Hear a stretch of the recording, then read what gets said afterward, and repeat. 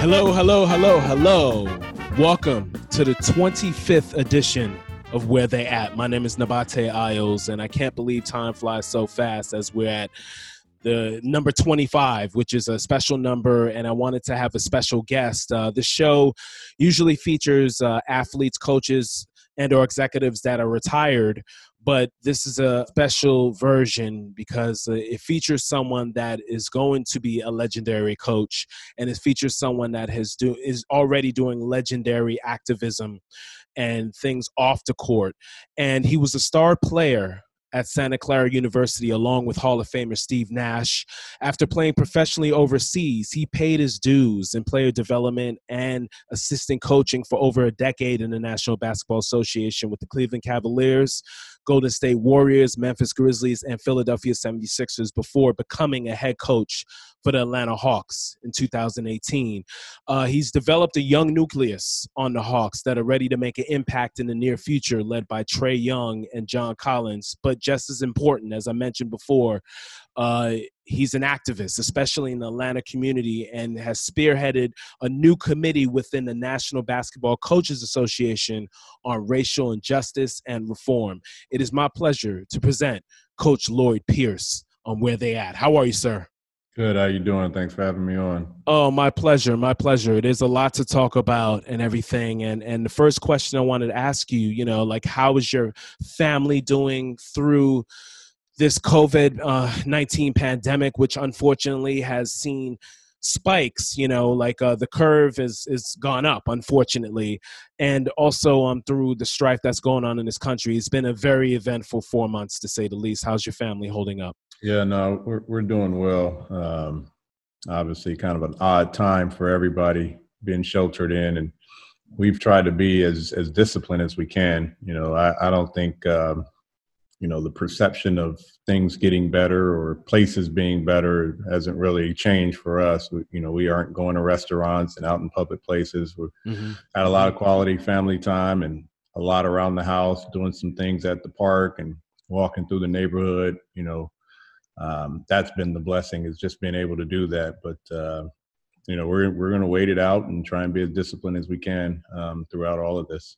Yes, sir. And it's all about discipline, and that's what you accentuate with as a leader, and also from how you live your life as well. And now the NBCA Committee on Racial Injustice and Reform, how did that come about, and how were you able to deliver your message and influence the action by the NBCA, because you spearheaded that committee to be started? Yeah, I mean, it was a collection of conversations from myself and a lot of other assistant coaches, African-American assistant coaches that I communicate with on a regular basis. And, when you have a crew and you have a group of guys that, you're in close proximity in terms of how often you speak and communicate with one another on good things, bad things, non-essential things, essential things. It's kind of what we do over text. When we have opportunities, and the conversation really spurred from those interactions with those guys, their frustrations, their anger, their feelings during the, watching George Floyd that week, watching Amy Cooper that week. And because of those conversations, it really just led me to reach out to our head of our coaches association, which is David Fogel. Yes, and our great man for sure. Rick Carlisle. Good friend of mine. Like, he's a jazz guy too. So that's right. our bond. That's right. So I think the connection, reaching out to those two guys and really expressing to them how a lot of people were feeling and wanting to be the voice for a lot of people is how we were able to get all the 30 head coaches together and really just kind of let some things out, kind of air some things out about what's going on in our world. How it affects me, how it affects us as African-American men, and more importantly, what we could try and do about it with our platform, with our reach, because we do coach a lot of African-American men. Yes. Our league is 75% African-Americans, and, we have a huge platform. We have a huge opportunity to address it to our players and educate them on what's going on, but also to listen and hear some of their concerns and needs and thoughts about what we can do moving forward to not just be athletes and not just be coaches and not just be a professional sports league, but really be about our communities and try and impact change as best we can. Yes, yes, indeed. Well, here on the 25th edition of Where They At with current Atlanta Hawks coach Lloyd Pierce, one of the bright young minds in the National Basketball Association. And Coach Pierce, this is deep, what you said. You ended your speech at the NAACP rally in Atlanta recently stating, "I was born a black man. I'm going to die a black man, but I do not want to die because I am a black man." And elaborate more on the impactful and thorough plan and action that you're taking in the community that's motivated by that real and haunting statement. And it's in all of our souls. It's in my soul, and it's in your soul. It's in many black male souls. So talk about the action that you're taking that is motivated really by that poignant statement you made to end that speech. Yeah, I think it's more about the understanding as an African American man, as an African American. You're weary. You're conscious of things that could be of harm to you because of your skin color. Me, I'm 6'3", almost 200 pounds. So I'm also considered a threat because of, my size as an African-American male. And so I don't take that lightly. And there's an understanding of that. And I don't think a lot of white people understand that. I think all African-American men, when you come of certain age, understand how you're perceived publicly, whether it's something you see on TV or an encounter you have in an all-white neighborhood, or just in an unfamiliar area. If you're just on travel, if you're traveling somewhere and you just end up somewhere that, is not your home, and, you run into strangers, you were 6'3" male, African-American male in an unfamiliar territory. I can be perceived as a threat if I'm not known. Yes. We've always known that. And so that statement was more about the concern that we have as African Americans,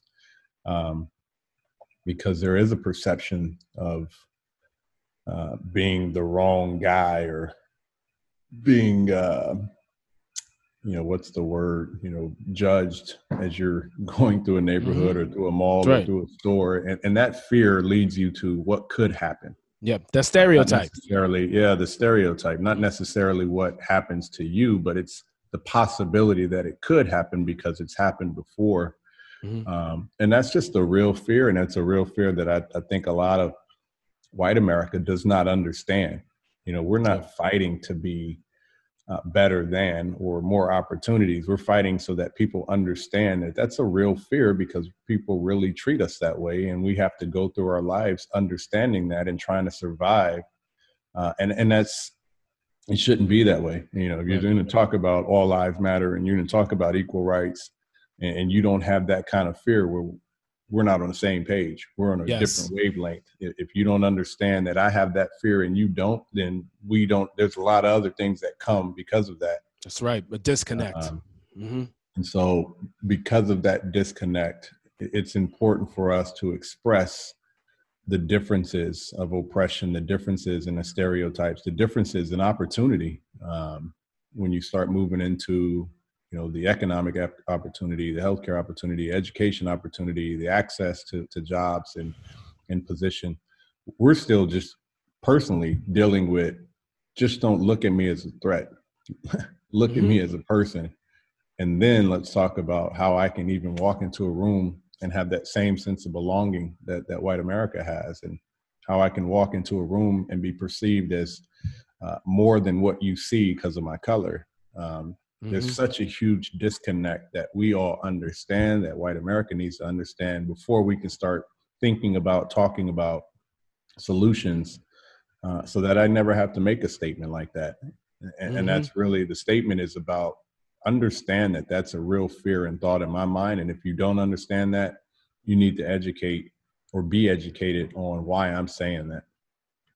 Wow. No, that's true, and that's facts, and that type of it's empathy. You know, it's empathy and learning. You know, that's the thing, and listening, because you know, as you, I'm sure you said this, we have two ears and one mouth. I'm sure you said this as a coach, you know, about listening, and that's important.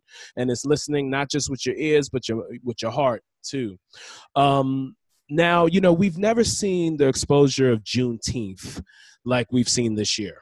And as a youngster in San Jose, California, you attended events that were a tribute to Juneteenth yearly. And San Jose is that's where Tommy Smith and John Carlos. That's where they were running. You know, I think they went to San Jose State, I believe. State. Yeah, yes, indeed. So, you know, June 19th, 1865 is a day that's deep, because I still can't believe that 2.5 years later it took for our ancestors to know that they were free. That's a whole nother story, you know, another show. But you know, all Americans, you know, need to understand the end of that chapter, and it affects everyone till this day. You know, how will making this holiday help everyone comprehend the continuous plight of Black Americans? Well, I mean, first, I think it's unfortunate that Juneteenth is becoming popular because of a pandemic and yes, a racial pandemic. Mm-hmm. And you know, as a Black American, I grew up celebrating Juneteenth. Yes, indeed. Most of my childhood. So it's almost shocking for me to realize how unimportant Juneteenth is for the rest of our country. And, you know, we celebrate Cinco de Mayo as if it's a national holiday. Yes. Yeah.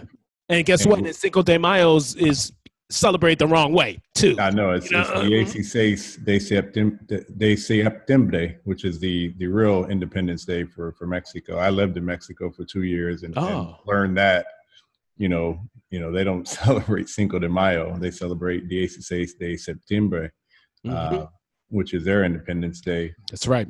But it's just it's shocking as you come to realize the unimportance of Juneteenth and emancipation of the slaves in our country in 1865 as the first time you're hearing about it for a lot of white America, and to all of a sudden elevate it to this national holiday type approach. Like now moving forward, it shows how far we have to go to really understand the plight or understand the history of African Americans in our country. Because if we're just now realizing Juneteenth and acknowledging it as a way to celebrate and learn, how many other things have we missed or stepped over or ignored throughout this time, which really need to be addressed? And we have to address those things. And so, you know, it's step by step by step, and it's one thing, but it also shows the ignorance and the lack of importance that have been placed upon African Americans and the history of African Americans in our country. So, you know, I kind of have a mixed bag in how you celebrate, or how we celebrated Juneteenth last week, because it's like, oh, it's very reactionary. It's like, oh, you know, now the thing is we better celebrate Juneteenth, or we're going to be cast off as being on the wrong side. So let's make this a national holiday. Let's celebrate this. Let's make this important, which is great. But I think it just shows like we have so much more that we need to honor, celebrate, talk about, educate ourselves on. And it's not all going to be good. It's not all going to be about the emancipation of slavery, because then we have to talk about what came after that, which was the Reconstruction period and all of the issues that occurred for the African Americans here in this country, because they thought they were free and because they were taken advantage of. So there's that history that also needs to follow up when you talk about 1865 and the 12 years that occurred immediately after. But that education is important. That acknowledgement of that education is important. And then the follow-up is really what we're trying to do with the Coaches Committee. We want to follow up on keeping the conversation alive. Yes, we've celebrated Juneteenth and we acknowledge that. Now, what else has happened since 1865 that we need to acknowledge? Oh my God. That's That's kind of why we've reached out, and we've been educated by a lot of different sources. Brian Stevenson from Equal Justice Initiative has been, Yes. kind of a true leader for all of us, and his wisdom and his fight and what they do at EJI. And so we're reaching out because we want to make sure that we can partner with, connect with people that will not only educate us, but really have a strong platform and an ability to connect to the masses in the way that we need to keep this conversation alive. Yes, no question. Wow, 25th edition of Where They At. Special number 25, and a special guest I have in Coach Lloyd Pierce of the Atlanta Hawks, head coach of the Atlanta Hawks. And Coach Pierce, you have an ability to connect, and that's so important. That's something that my parents instilled in me, to be able to connect with all types of people. From any race, any gender, from any setting. And how has that cultivated you to be the leader and communicator that you are today? Well, you mentioned earlier, I grew up in San Jose. And, if you know anything about the Bay Area, it's a huge melting pot. That's right. I was on a Zoom call with my high school and junior high buddy's daughter, who's in high school now. And wow. She invited me to speak to their men's and women's basketball team, and she's Filipino. They're Filipino. My buddy Omar Ventura, his daughter Kennedy, they're Filipino. And I grew up that's my crew, a bunch of Filipinos in San Jose. And on the call, there was some Tongans, some Filipinos, Mexican Americans. One of my other, it's a small world. One of my other junior high buddies, his stepdaughter was on the call. So George Cruz hopped on and said hello. And so, this was who I grew up around. I grew up with a lot of Mexican Americans, a lot of Asian Americans, a lot of Filipino Americans, Tongan and Samoan Americans. Yep. And that's my upbringing, in addition to being around African Americans and white Americans. That was my upbringing all the way through high school.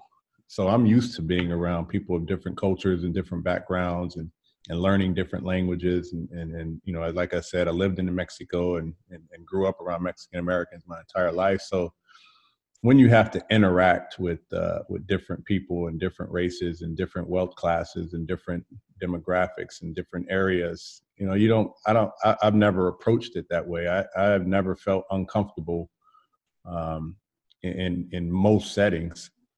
It's me approaching it the same way I've always approached it. You get to know people and you get to know them and their backgrounds and their history and their cultural lifestyle and things of that nature. So this setting is kind of how I grew up and trying to learn more about people than you just present yourself and, everybody's the same. We're not all the same. We're different. That's right. We have a right to be different. And part of our growth is understanding the difference and embracing the difference. And it's not all going to be pleasant, as we're talking about with the African-American plight and the history of the African Americans. As we've been trying to ascend and be enriched in this country, we also need to understand why it's such a climb for us to reach that. We're overcoming so much because of the color of our skin and because of lack of opportunities. But I think when people embrace and understand our history, they say, wow, we see why African Americans consider themselves to be resilient and survivors and have that approach to life. I think that's how you get to know people and you get to interact. So I don't mind interacting with different races and different cultures, because I've done that my entire life. Mm-hmm. Mm-hmm. Well, and that's the key for sure. And Coach, now, you talked about the crew, having a bond. It's before, like Santa Clara, that's what was developed with your teammates, to have right. a crew, to have a bond that's beyond basketball. And how do you implement that with your young Hawks team? That's the beauty of it. We spend a lot of time talking about how to connect and how connecting helps you develop greater chemistry on the court. And so our connection is, we do something called a breakfast club, where each guy, once a month, once every 3 weeks, whatever it may be, they get an opportunity to speak to their teammates and our coaching staff about who they are and what they like and where they're from, whatever the topic they choose. So, and, we've had guys speak about, one of our guys a couple of years ago was from the Ukraine, and he was able to speak about his experience growing up in the Ukraine and why he was unable to go back to the Ukraine for 7 years. We've had Jeremy Lin, who was on our team 2 years ago, speak about the divide and disconnect, or not disconnect, but the difficulty in him embracing, either the Chinese, Taiwan, Chinese, I don't know how you say it. Mm-hmm. He's has a Chinese background and a Taiwanese background, mm-hmm. although he was born in the United States. Yep. And he can never play international basketball because he can't really alienate China and pick Taiwan and vice versa. Yeah. So he chooses a lot of history there. Chooses not to pick either. And it's a detriment to him because he won't get to play any sort of national basketball because he doesn't want to be alienated by one country over the other. Wow. So, the education of hearing stories like that from our guys, and all of our guys have done it, but to hear about their background, their interests, things of importance to them is how you cultivate, how you develop chemistry. And that helps you on the court. That helps you want to go to battle with a guy when you know a little bit more about him. Wow. And Coach, I wanted to talk about, there's a young player that is the leader of your team on and off the court. And I want to play something really quickly that was stated about this young man by Dikembe Mutombo, who is paramount when it comes to community service and what he has done. It's just been amazing. So here we go. This is the first time where we see our players are carrying $1 million check. I'll give you just an example. In the city of Atlanta, we have a player like Trae Young, who just gave $1 million check a couple of weeks ago to the community. So these are the example of our DNA. We believe on giving back, and our players are getting it. They're following the best example of the Dikembe Mutombo. So that was right there, Dikembe Mutombo, citing Trae Young, who's another Atlanta Hawk, and from the standpoint of being a legend like Dikembe Mutombo, Trae Young's heading in that direction. How great is it to have a leader like that, to have someone that's the face of a franchise that is just doing exemplary work off the court? Yeah, I think for every young player, there's an education that comes along with the success on the court. And, Trae, I believe, is 21 and really learning the business side and the philanthropic side and the education of the NBA as a professional and what that platform, what it holds, what responsibilities come with having that platform as being a guy that's a face of a franchise, an all-star, things of that nature. And, I applaud his efforts. I think he's taken the right approach, doing not only stuff here in Atlanta, but a lot of things in his hometown in Norman, Oklahoma. Mm-hmm. He's building, I believe, a complex, a gym for the community, for guys to work out, such as himself and his younger brother and Mm-hmm. other members of the community that having a place that they can develop their basketball game, which is huge. And probably after school activities, I'm sure too, right? Other ways Mm-hmm. and you think of the big picture, you're giving kids opportunities and keeping them off the street. And that's how I look at it. Yes, sir. But he's doing things here in the city of Atlanta. He's being exposed to more and more. He's taking an active role right now in the Players Association and learning about the players' stance and positioning in our league and the voice that they have and the power of that voice. Mm-hmm. And so when you're being educated that way and you dive yourself in and put yourself out there where you're doing more for others and learning about the ins and outs of the business, it's only going to help you grow and mature. And at 21, it's a lot to handle. It's a lot to ask, but I applaud his effort and his commitment to wanting to even put himself in that position to do those type of things. Wow. Here with Atlanta Hawks head coach Lloyd Pierce on the 25th edition of Where They At. My name is Nabate Isles, and Coach, Vince Carter just announced his retirement. And it's funny, he's our age, basically. Right. So how did he really set an example for the youngsters, as well as really able to support putting your message out there as that vet? Just a great pro. Obviously, when you play 22 years, you do anything for 22 years. You've earned the respect of your peers. You've earned the respect in the industry, and he's obviously done that. He's done it at a high level. He's done it behind the scenes, and he's been consistent with everything that he's done. You go through the many teams that he's played on and the many teammates that he's had and coaches that he's played for, and they'll all say the same thing. Low maintenance, high character, and still able to get things done on the court. And you applaud the effort that Vince showed in 22 seasons playing in the National Basketball Association. And for me, for 2 years, having him here to finish his career was a treat.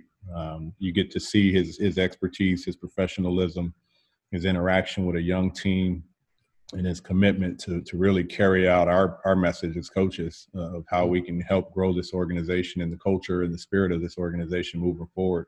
He knew when he signed here 2 years ago that he wasn't a part of the end game, but he wanted to contribute to the beginning of how we set this culture off and this organization off. So we're headed in the right direction because of his leadership and his mentorship. Yes, indeed. And Coach, USA Basketball, you're an assistant for USA Basketball.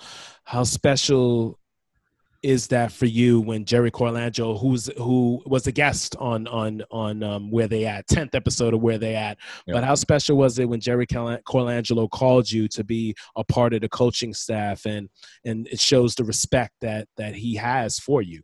Yeah, obviously it's an honor, to be included in anything where, we have a collection of men that are going to the Olympics to represent our country. That's the ultimate, I think, in sport is, we have our league and we get it. But not everyone gets that opportunity to go to the Olympics. I'm still waiting for it. We've been postponed because of the coronavirus. Yes. Next summer, we'll get the chance to do it, hopefully. That's right. But to me, it's a lifetime experience. My daughter will be a little bit older, and she'll understand, Japan and Olympics and things of that nature a little bit better when she's closer to 3 than now. So maybe there's a silver lining in it. You're going to take her. So you're going to take her out there. Yeah. Oh, yeah. Yes, indeed. No, Tokyo is the greatest city. It's like New York. I'm a New Yorker. So it's like New York with etiquette. Yeah, I've been to Tokyo before. It's just it's a clean city. It's a beautiful city. It's got a great culture. And I really look forward to just the activity, the experience of being at the Olympics. And so I take it with a tremendous amount of pride. I think it's going to be a great opportunity to not only connect with the coaches and continue to learn and grow for myself, but really to be on that stage representing our country and trying to do it the right way collectively. You don't get many opportunities to come together for something that's about everyone else. Our mission is to encourage, provide hope, and really come together for our country and our fans of basketball. And I look for that. I look forward to that opportunity next summer. No doubt. And LeBron James, I'm sure that I have a feeling he's going to be a part of this team. And I know you have a relationship with LeBron. So talk about how his presence on that team can really magnify, especially, having to be delayed and everything. And it'll be a different aesthetic with the Olympics this time around. Yeah. I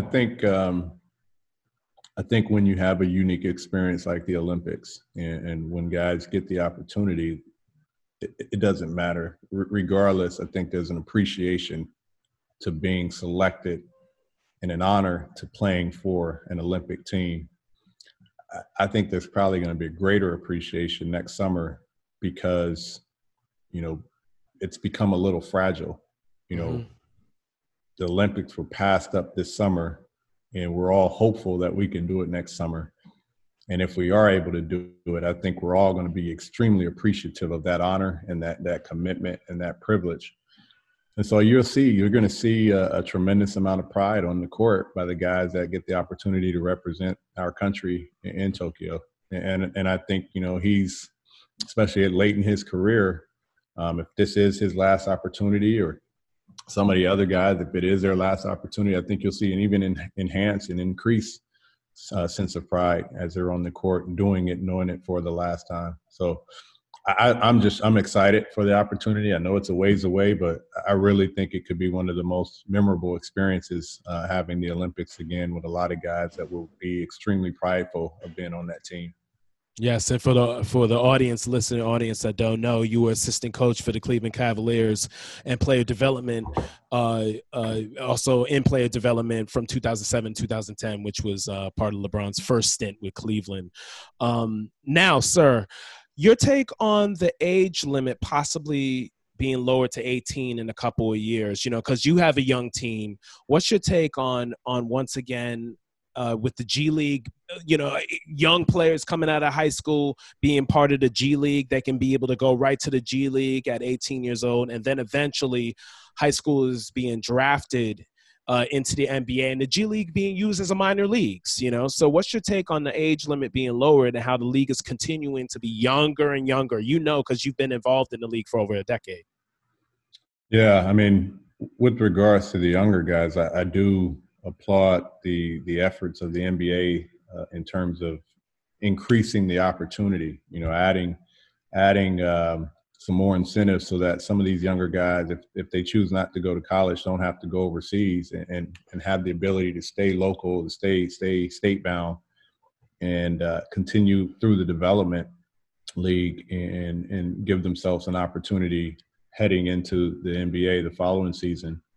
So I think that's a tremendous step. I think expanding the incentives, increasing the incentives to keep our young players here and then giving them an opportunity to fully develop, very similar to the NBA in terms of, the age limit being reduced. It's benefited a lot of players. I think some, as in everything, some guys have struggled, coming out too early and too young, but it's also benefited a lot of our young superstars and our superstars in our league. LeBron obviously being one. Kobe Bryant was one of the first tremendous guys to really make that jump. Kevin Garnett as well. Mm-hmm. So you go further and further down the line in the history of our sport, recent history of our sport, and you see that there's been a lot of young guys that have come into our league and really have been historical figures in terms of their contributions to the league. I just hope I don't have to take too many more young guys. I hope we get to a point where we can advance, and we're relying on, needing that next piece in our quest for championships. We've got a lot of young guys that we're developing, and we're ready to make the next jump as an organization. And to have quality talent is extremely important. But I think we also are at a point where we're developing our guys, and our guys are pretty much ready to make that jump. And that's what we're focused on right now. So, a lot of times you end up with a lot of young guys because you're in that rebuild mode. And I think we're coming out of that. I hope we're coming out of that. And we're looking for some vets as well to start joining us. Well, absolutely. And Coach Pierce, the bubble is happening. Very interesting situation with the bubble and the protocols that have to be met for everyone to be safe, especially in a state of Florida. It's taking place in Orlando, but the state of Florida where you're seeing a rise in coronavirus cases. Now in the bubble, the Hawks won't be a part of it, but I think it's kind of a good thing for you to be able to kind of recalibrate and be able to do your activism as well, and also be able to be in communication with your team and get them ready, mentally sharp. But overall with the bubble, do you see a team, because the circumstances are different, neutral courts, do you see a team emerging that's not a team that's mentioned to win the title, because it's a different situation? Do you see a lot of upsets going on in the playoffs with the situation being totally equal? Yeah. I think it's all kind of fair game now. Mm-hmm. For me, obviously we would like to play basketball, and we're still trying to find ways to play basketball. And that's most important as a coach. And in my situation, we've been on vacation for a long time, and even with the activism and the protests and things of that nature, that wouldn't preclude me from being able to coach and still do the activism. Right. Right. Mm-hmm. So I'm still committed to finding ways for our guys to play, and hopefully we get the opportunity. But with regards to the bubble, I think I think it's fair game. I mean, everybody's been off 4 months, and they're all going to a neutral site, neutral court without fans, and you're going to find different advantages. You're going to find which guys and teams are the most competitive, which guys and teams are in the best shape. Who's had an extended amount of time to get themselves in preparation for this. And, if you're not ready, there's no time to really adjust. They're going to hit the ground running and play 8 games and then get right to the playoffs. And so I don't know who that team is. I don't know who's in the best shape. I don't know who's worked out the most and who's going to gel the quickest. But I think it is pretty much fair game, more so than obviously we've ever seen. And I expect a lot of surprises. I really do. I expect there to be a lot of surprises when this all happens. Coach, now I have a segment, a rapid fire segment called Fast Break, which I'm going to introduce in a second. But last question before that segment, the West Coast Conference in the 90s, you were part of that, Santa Clara, LaLoya Marymount with their running and gunning style started the decade, and everything. Then you had Eric Spoelstra, current NBA head coach who played for Portland, University of Portland. That was before your time, actually. But then when you played at Santa Clara, you played against fellow head coach David Fizdale, as well as he was at University of San Diego. But there was a gentleman named Mahershala Gilmore that was at St. Mary's University, and he's known as now Mahershala Ali, 2-time Academy Award-winning actor. So give your memories on those matchups with Coach Fizdale, because he's fiery, and as well as let the audience know what type of basketball player Mahershala Gilmore, now known as Mahershala Ali, was. Yeah, so Fizz was kind of he was a senior my freshman year, and really one of the best point guards in our league. Just a heady guy, didn't shoot it well, but controlled the game. Knew how to play, controlled the game, excellent floor leader, floor general. So he was tough. I mean, he was tough just because of his control and his poise on the court. Herschel Gilmore is, I didn't even know it was Mahershala, but Herschel Gilmore is how we knew him. Okay. Then at St. Mary's, and they were one of our, I think, top rivals. Gonzaga and St. Mary's were pretty good back then. Kind of went up and down every year back then. And he was similar to me. Like, he was a role player. He shot it well, decent athlete. I was not a good shooter, but I was a really good athlete. We both played similar roles. He was a little bit older than me, I think 2 years older than I was.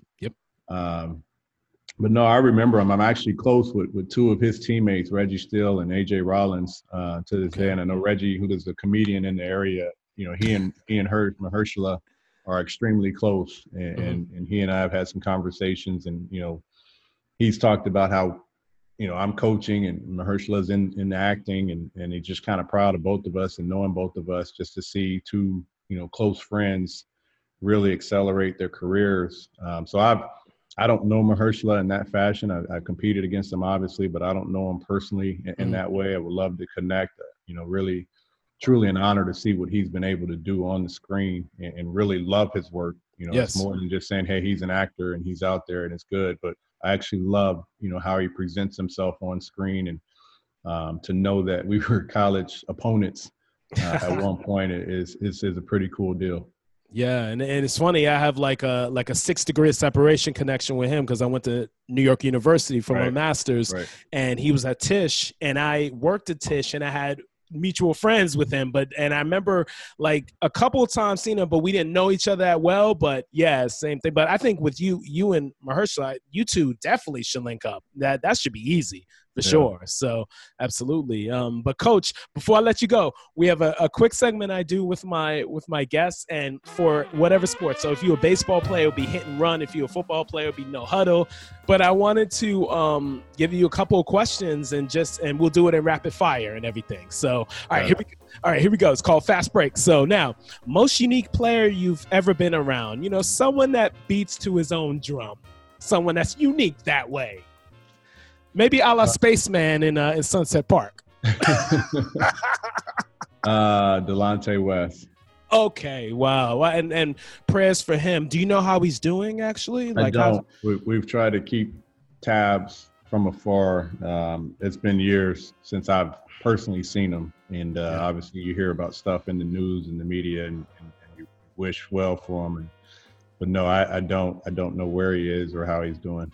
Okay, well, definitely praying for him for sure. Now, the album that you play to inspire your activism, because I know you're a hip hop and R&B guy. That album that inspires you. If you go recent, you probably say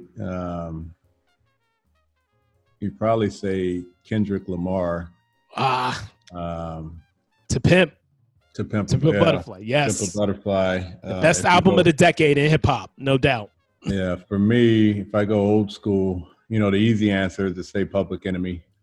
Takes a nation, right? Takes a nation. But yes, sir. I actually like Goody Mob, Still Standing. Oh, I think it's soulful. I think it's spiritual, and I kind of like the spiritual and soulful element of how they speak to you. Not so much it's not about the march protest or the activism side, but it's really a spiritual, soulful, like dig deep within yourself and think about some things.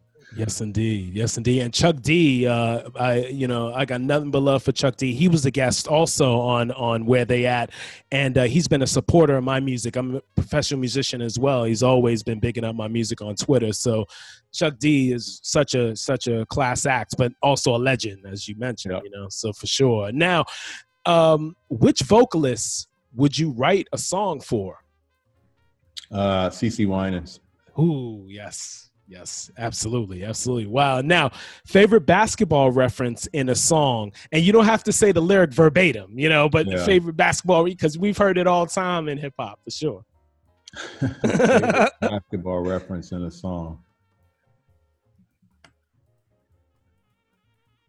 I can't think of that one right now for some reason. Oh, okay. It's funny. I got two that reference your Hawks players. I love, the Pete Rock album and Skyzoo album, Retropolitan, right? Right. Like I love when he said, "I put 95 on my back like I'm DeAndre Bembry." Talking, like that's a Skyzoo. And then another one with Rhapsody on Black Thought's album, shouting out Trae Young before even Trae Young played a game in the NBA. Yeah. So that was hot too, for sure. So I had to mention your two Hawks guys. All right. Now, the one slogan that you live by to this day. Slogan? Mm-hmm. I tell people I'm getting better, helping others get better.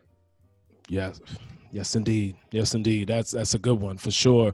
And I think about that as an educator, as a teacher myself, And last but not least in the fast break segment, the one person dead or alive that you would want to sit down and have lunch with.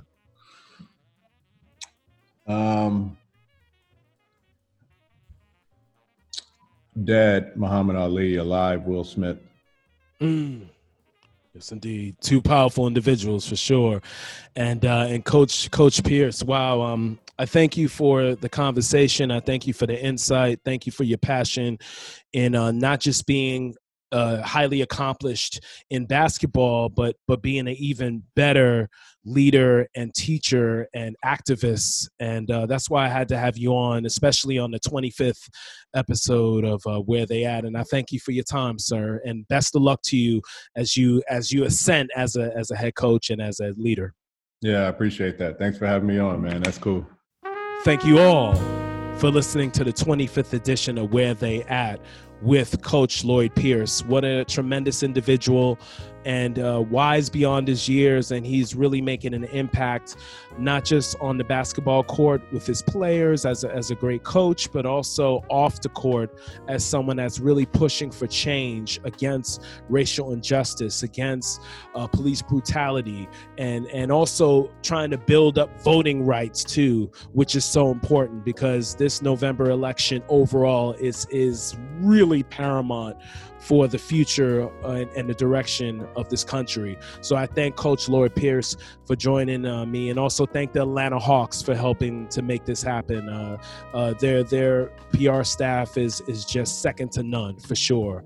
And now, if you want to check out other episodes of Where They At, make sure you subscribe and or follow on Spotify, Apple Podcasts, iHeartRadio, Google Play, and Stitcher, so you can be able to listen to more of the episodes. As I mentioned, 25 episodes of Where They At, and Coach Pierce is the first person that I've featured that is current, that is not retired. Also Chuck D too as well, the musician and artist, musical artist Chuck D is not retired, but Coach Pierce in athletics is someone that is going to build eventually to a Hall of Fame resume, for sure. So make sure you subscribe and or follow Where They At, and also rate. Please rate. That would be great for your support, and many more episodes will follow as I enjoy interviewing these intriguing individuals. And also, if you like the music, check out my website, NABATEISLES, NabateIsles.com. As you can hear, as you hear excerpts from my album, Eclectic Excursions, and check that out as well and download the album and or stream it. And I'll be back with another episode sooner than later of Where They At. And please remember, be safe, be blessed, stay woke, Black Lives Matter. Thank you all. My name is Nabate Isles. God bless everybody. Bye-bye.